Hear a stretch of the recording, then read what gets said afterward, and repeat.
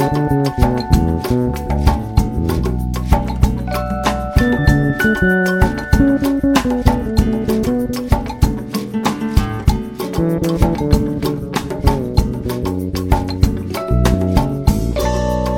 fazer quando o amor fica triste? Nem o sonho resiste, se perde no ar. Que fazer desse corpo convite? Que mesmo que eu evite, continuo a dançar. Que fazer das horas do dia em que a dor desafia minha alegria? Que fazer se eu já tentei de tudo? Fui calmo, fui agudo, um absurdo. É, um absurdo.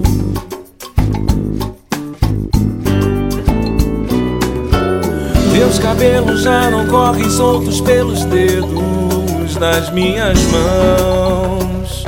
Custou caro esquecer que eu escolhi você pra ser minha mulher e poder voltar a andar com a cabeça em pé. Não estou mais amarrado, até olho de lado. Se o teu sorriso tramado vem procurar, conheci do futuro um alento no escuro, um repouso seguro pro teu olho de mar. Que fazer quando o amor fica triste?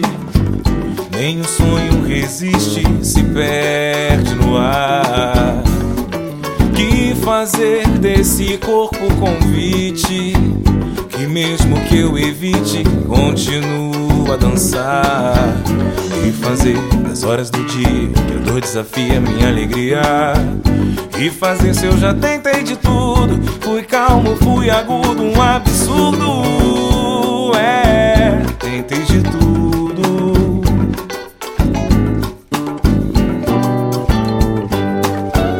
Meus cabelos já não correm soltos pelos dedos das minhas mãos. Custou caro esquecer que eu escolhi você pra ser minha mulher e poder voltar a andar com a cabeça em pé. Não estou mais amarrado, até olho de lado. Se o teu sorriso tramado vem procurar,